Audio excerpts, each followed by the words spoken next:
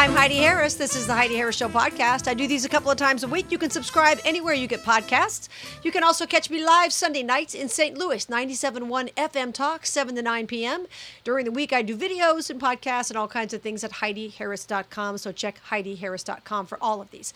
Everybody's favorite guest on my show over the last couple of years has been Dr. Kelly Victory, who has provided hashtag #VaxNotFear on COVID, the vaccines, the side effects, things we should be concerned about. And she's always so gracious to take time to give the great information that so few doctors are willing to put out there because, frankly, a lot of them lack moral courage, even though they know better. Dr. Victory, welcome back. So glad to have you. Thanks, as always, for having me, Heidi. I think it's so important, and I so appreciate you doing these broadcasts because people just are not being able to access the kinds of information that you and I talk about. And if folks want to disagree with me or disagree with us, that's great. I think open, robust dialogue is really what we deserve and what we need right now. That's right. Well, also, people can find these. Now I'm putting them on Rumble because Vimeo shut me down, just so people know. I'm on Rumble at the Heidi Harris Show channel. And I'm also on YouTube occasionally, although I don't even bother with you and me on YouTube anymore. They always block it. I put everything at HeidiHarris.com, everybody. So if you see this thing, you want to share it with somebody else, HeidiHarris.com. I will link the video to wherever I put it, the platform. And then you can find it at HeidiHarris.com. So talk to me about the variant. I'm supposed to run back into my house because it's the BA4, the BA5. What is it, doctor? Oh my goodness, Heidi, these are variants that are behaving precisely as we would anticipate a viral mutation to behave. To be clear, all viruses mutate. Coronaviruses are particularly adept at it. They do it more quickly even than other viruses. We began with the original Wuhan strain. Then it mutated several times to what we call Delta. Then it mutated several times to Lambda. And then ultimately we got to Omicron. And now we have subvariants of Omicron, BA4 and BA5. The reality is this: BA4 and BA5, as I said, are behaving exactly as we would expect. They've done two things. Number one, they've become more contagious, more transmissible, easier to spread to others. And at the same time, they have become, number two, less lethal, less severe, capable of causing less severe illness. That is the nature of viral mutations, with extraordinarily rare exception. I can't even think of an exception, to tell you the truth. So while these are more contagious, think of viruses that are extremely contagious. Pink eye, for example, the viruses that cause conjunctivitis. I just have to look at somebody with conjunctivitis and I get it. Same thing. Nobody dies of conjunctivitis. Is it a nuisance? You betcha. But you don't die of it. Same with this. This virus has mutated to a form that is very, very mild. I think what we should be focusing on, and the more interesting thing to focus on, is the fact that people who are multiply vaccinated, meaning they got, for example, the first 2-shot regimen and then have gotten a booster or maybe 2 boosters, those are the folks who are continuing to get reinfected with these different mutations. Even though they are mild, these folks who are multiply vaccinated have suppression of their immune response, unfortunately, and we can talk about why. And those folks, unfortunately, are getting this thing over and over again, although fortunately, it is very mild. Now, let's talk about that for a second, because there are people who have said that, the so-called vaccine that came out initially worked for certain things, but doesn't work for others. So talk to me about people like me, the vast majority of Americans who've already had COVID. I'm COVID recovered, you're COVID recovered. I had it in 2020, June of 2020, so a year ago. A little over a year ago. I've not had one problem since. I sailed through Delta, Lambda. I've lost track of all these. I haven't got anything since. Why is that? Is it a combination of me taking better care of myself, sleeping more and things like that? Or is it just simply that I have such a robust, T-cell immune response that I'm not going to get these other things? Well, here's the reality. The important thing is, Heidi, you're not just COVID recovered, you're COVID recovered and unvaccinated. It's people who had COVID and didn't get vaccinated, like you, like me, who developed a very robust immune response. When we got the virus, we developed antibodies to that spike protein, but you and I also developed antibodies to about 1,000 or 1,200 other parts to the Oh, outside of that virus. got it. So when the virus mutated and the spike protein changed, those antibodies that we have to the spike protein are pretty much useless.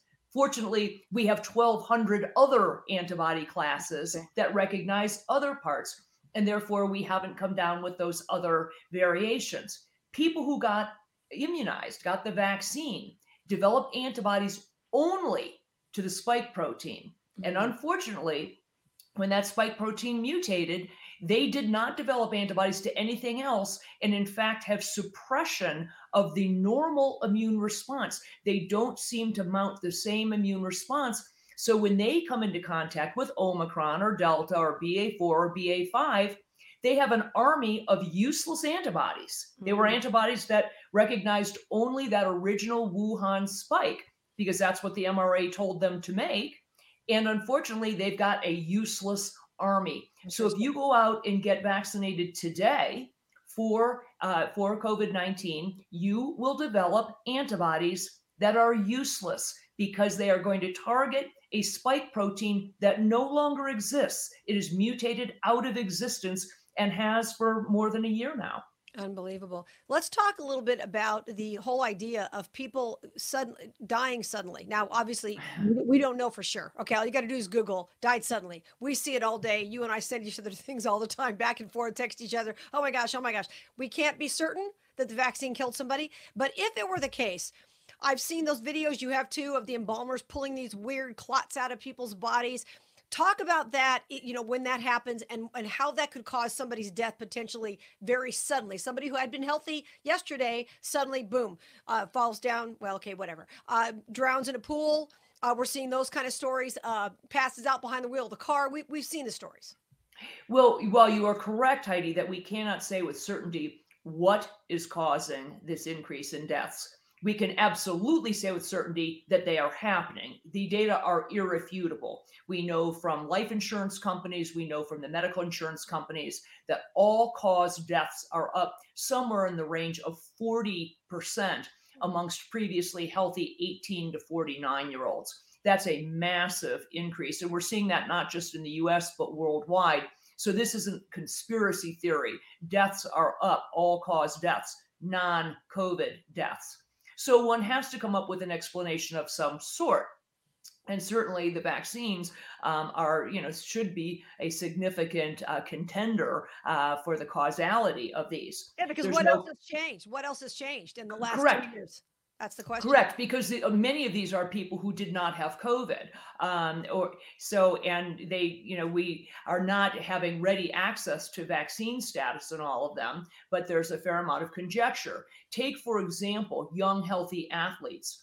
We know that young healthy athletes died at a rate of 22 times the average of previous years. Wow. You point out, yes, if you Google something like died suddenly has become the single most common phrase in an obituary recently. It's Right. not just high profile, actors and sports figures and politicians, but there are, every day I read stories about people who died suddenly. And then when they do the autopsy, they come to the inexplicable conclusion that it was, quote, natural causes. Well, the natural causes of, blood clot to the brain or brain hemorrhage, myocarditis, pericarditis, sudden cardiac death. That's not, quote, a normal cause of death for, say, a 25-year-old. Right. And we're talking only about the deaths. You take a Justin Bieber, with his Ramsay Hunt syndrome and facial paralysis, and his 26-year-old wife with a brain hemorrhage. These are not things that normally happen in young, healthy people. And unfortunately, the powers that be have a vested interest in coming up with every other kind of explanation. But when you see all of these people, just look at the soccer players, the number of soccer players worldwide who have literally dropped dead on the field. This is something we'd never heard of before. Never. And they came up with this acronym, SADS. I love that. Sudden Adult Death Syndrome, as if this is something. SADS. I said, well, in their defense, died unexpectedly from tragic complications of an untested vaccine is a bit unwieldy. So SADS, I suppose, is a little easier to say. But the reality is we are obligated as scientists to look into what is causing this. It is the CDC's mandate to examine and do the due diligence on things of this sort. When we are seeing an increase in all cause mortality of this number, this magnitude, the CDC's job is to dive into that and figure it out. And instead, rather than doing that, they're refusing to release the data. And all you hear is, get your fifth booster, get your 10th booster, might need to put your mask on again. Let's not ignore the elephant in the room, which is people are dropping dead and we have a right to know why. Absolutely. Now, I've seen those videos you have too of embalmers, putting things in jars Yeah, they pulled out of people's veins. And you've mentioned this to me before, but for those who may have missed that particular episode of our conversations, you talked about the fact that these clots that they're seeing are not like a normal clot. Even if a clot killed somebody, these are completely different. Can you explain that so I can understand it? correct. The clots that have been seen and are reported, and again, this isn't by one or two Right. embalmers, this is worldwide. What they are doing is finding these very unusual clots happening, interestingly, primarily in the extremities. So they're pulling out, in some cases, clots that are more than a foot in I know. length It's out of a crazy. leg or an arm. And the texture, the composition of the clot is not normal. Normally, if you pull out a blood clot, if you roll it around between your fingers, it dissolves. I mean, that's the Mhm. nature of the average blood clot. These have a very fibrous texture to them. They are not normal. They don't dissolve. They have a lot of fibrinogen in them, which is a compound that gives them this fibrous, sort of knotty quality. Very unusual. The undertakers who I've spoken to have not seen them before. I've spoken to a number of surgeons who are removing them who have not seen this before.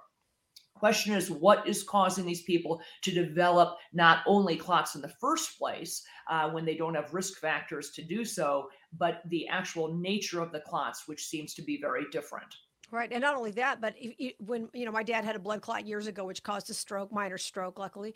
And he took some, blood thinner and the clot Mhm, went away. Right. mhm, So if mhm. these clots are what, as you're describing, blood thinner, none of that stuff that works on normal blood clots is going to fix this stuff. And people may have those in their system and not have a clue that they're there, correct? Until it's too late. Correct. And the only blood clots that you really recognize are ones that are large enough.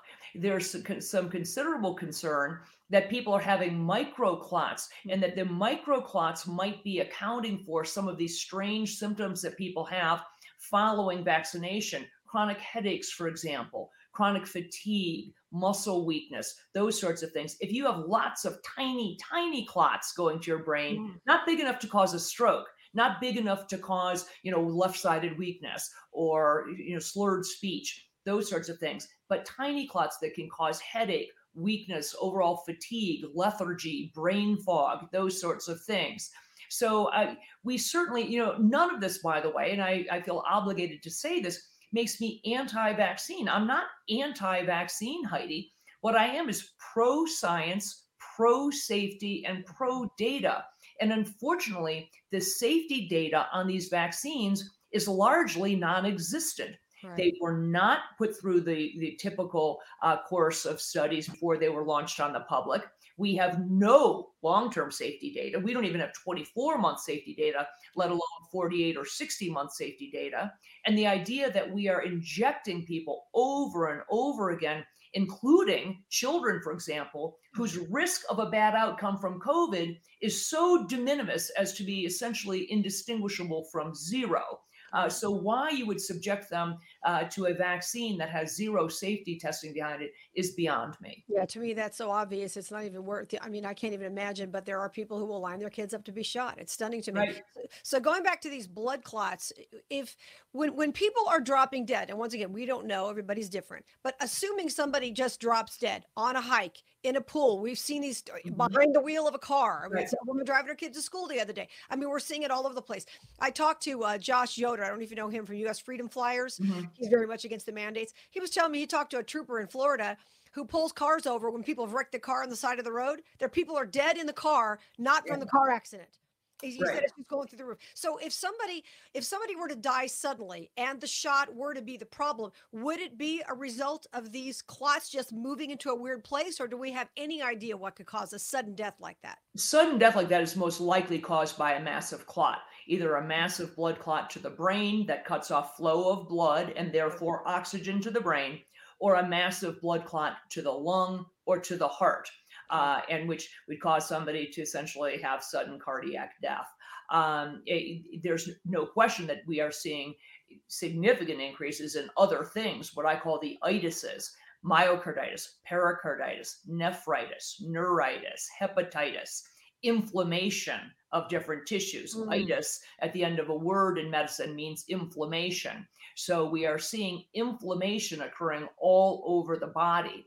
Myocarditis and pericarditis have been reported, and we know from a huge Israeli study that came out that this is not a result of COVID. The Israeli study looked at more than 500,000 people who had had COVID and not vaccinated, and found no increase in myocarditis and Wow. pericarditis in Wow. people who had COVID without vaccine. So these increases in cardiac inflammation are occurring in the vaccinated population, particularly in younger boys, young males, males between the ages of say 12 and 18, but happening in females and happening in other age groups as well. Then we're seeing in the hepatitis inflammation of the liver. We're seeing neuritis, inflammation of nerves, causing everything from Bell's palsy to Guillain-Barré syndrome. So there's this inflammatory component that we are seeing in people who've been vaccinated is very alarming. And we have no idea what the long-term impact is going to be on things like autoimmune diseases, incidence of cancer, neurologic development, fertility, and on and on. All right. Now, so let me ask about that because a friend of mine, here we go again, says she was forced to get the vax for a job. Okay, we'll leave that there. Got the vax, got Guillain-Barré for a very short period of time, but she did get it. It was debilitating temporarily.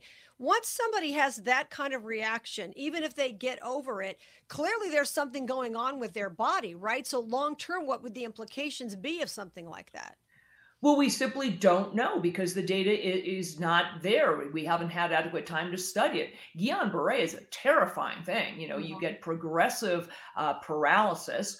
There are people who end up on a ventilator because the paralysis actually impacts their diaphragm, so they can't breathe. Wow. I was talking to the tech at my local hospital who has just gotten back to work after 6 months off for Guillain-Barré. Young, previously healthy guy, ended up in a wheelchair, is Mhm. now just able to get up and walk, but nowhere near what he was prior to this incident.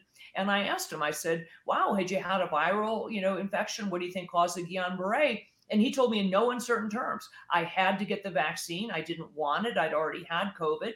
I had to get the vaccine in order to keep my job. His wife is also employed at the same hospital, and they made a decision. One of them had to keep their jobs and not be fired for Wow. failure to take the vaccine. And since they hadn't started a family yet, they decided to protect her, have her not get vaccinated. He took the vaccine so he could keep the job and pay their rent. And he got Guillain-Barré. It's a devastating thing, and no one knows if he will end up ultimately over a matter of months or years make a full recovery. But right now, you've got a 28, 29-year-old guy, previously healthy athlete, who can barely walk across the room without using a cane. I mean, this is devastating. That's his difference. I'm just wondering too, when it comes to things like the implications of, I saw a story in Canada, they don't want to give you an organ transplant unless you've had the vax. I don't want your organ full of spike proteins. I mean, now if I were dying, I Right. mean, I'd have no choice, right? But I mean, that's those implications. We don't even know how bad that is. That what's going to be in the blood, spike protein that could potentially affect you and me in organs. Talk a little bit about that. What we know at this point. Well, let's talk about what we were lied to about. We were told that the mRNA vaccines, number one, would stay in your arm where they were injected, that you would create the antibodies, but the mRNA would stay where it was injected. Well, we know, and we know that Pfizer knew well before the vaccines were launched on the public, that the mRNA does not stay in your arm. Within a matter of hours, it travels to almost every major organ system, and concerningly, 11% of it ends up in the reproductive organs, the testes and the ovaries. Okay. But it ends up in the colon, the liver, the heart, the brain, the lung tissue, all over. Number two, we were told that the mRNA would be very quickly eliminated from your body. If you go to the CDC's own website today, it says within, quote, within several days, the mRNA is eliminated from the body. Mhm. Well, we know from a multitude of studies that that is not true. It stays in excess of 30 days in most people and months in others. So you're continuing to crank out those spike proteins. Then we were told, well, mRNA does not get incorporated or do anything to impact your DNA. And I actually believed that initially because that would be the norm. But Yeah, in that sounded fact, crazy to me at first too. I was thinking, it come did. And on. I said, no, that's not how it works. mRNA doesn't get incorporated into DNA, Mhm. except that this one does. And we have studies that are irrefutable. And not only does it get incorporated into the DNA, it does so within a matter of hours, 6 hours in liver cells. The mRNA from these COVID vaccines incorporated into the DNA. Why is that important? Because that means your body doesn't eliminate DNA ever, Right. which means that you could in perpetuity be cranking out these spike proteins that the mRNA has directed you to do. So, and we know that the spike itself is toxic. We know that the spike itself can cause blood clots, neurologic issues, autoimmune issues, and on and on. So this is terrifying. And we were absolutely, told by the FDA, the CDC, the vaccine manufacturers, that's just 3 things that I've rattled off that we were assured wouldn't happen. And we know irrefutably are happening. These shots should have been removed from the market over a year ago. No question. One other, I know you got to run, so I got 2 other quick questions for you. One is, what about, you said that your friend he got the shot, he tried to protect his wife. What about semen? Is this spike protein going to be in semen? And if so, how could it affect her if they're trying to get pregnant or just having sex because they just want to for fun? I mean, what are the implications there? Do we know? We don't know. What we do know is that sperm counts are significantly decreased in males who have been vaccinated, which may well be why we are seeing decreased birth rates all around the world. Some places, lots of places, as much as 10%, Germany, Sweden, Finland, Taiwan down 26+% in their birth rates. So we know that sperm counts are decreased in males. We have no idea if the spike protein may show up in the seminal fluid in vaccinated males that may somehow then be transferred to a partner. These are all unknowns. And these are the kinds of things, Heidi, that would normally be figured out during the prolonged testing period. This is why the average vaccine takes 6, 8, 10 years to come to market, if it ever comes to market at all, because these are the questions we need to have answers to. Now they're talking about creating this new bivalent vaccine for the reasons I said, because the spike protein on the Wuhan strain, is gone, and therefore the vaccines, even Anthony Fauci said last week, quote, the vaccines are not particularly effective at stopping you from getting COVID. What else do you need to hear? Right. As a result, they're talking about making this new bivalent vaccine that includes both portions of the Wuhan strain, and I don't know why they do that since it doesn't exist anymore, and BA4 and BA5. And the problem are a couple. Number one, by the time they launch these things in October or November, BA4 and BA5 will be gone. We'll be on to the next one, okay? We were fighting last year's war.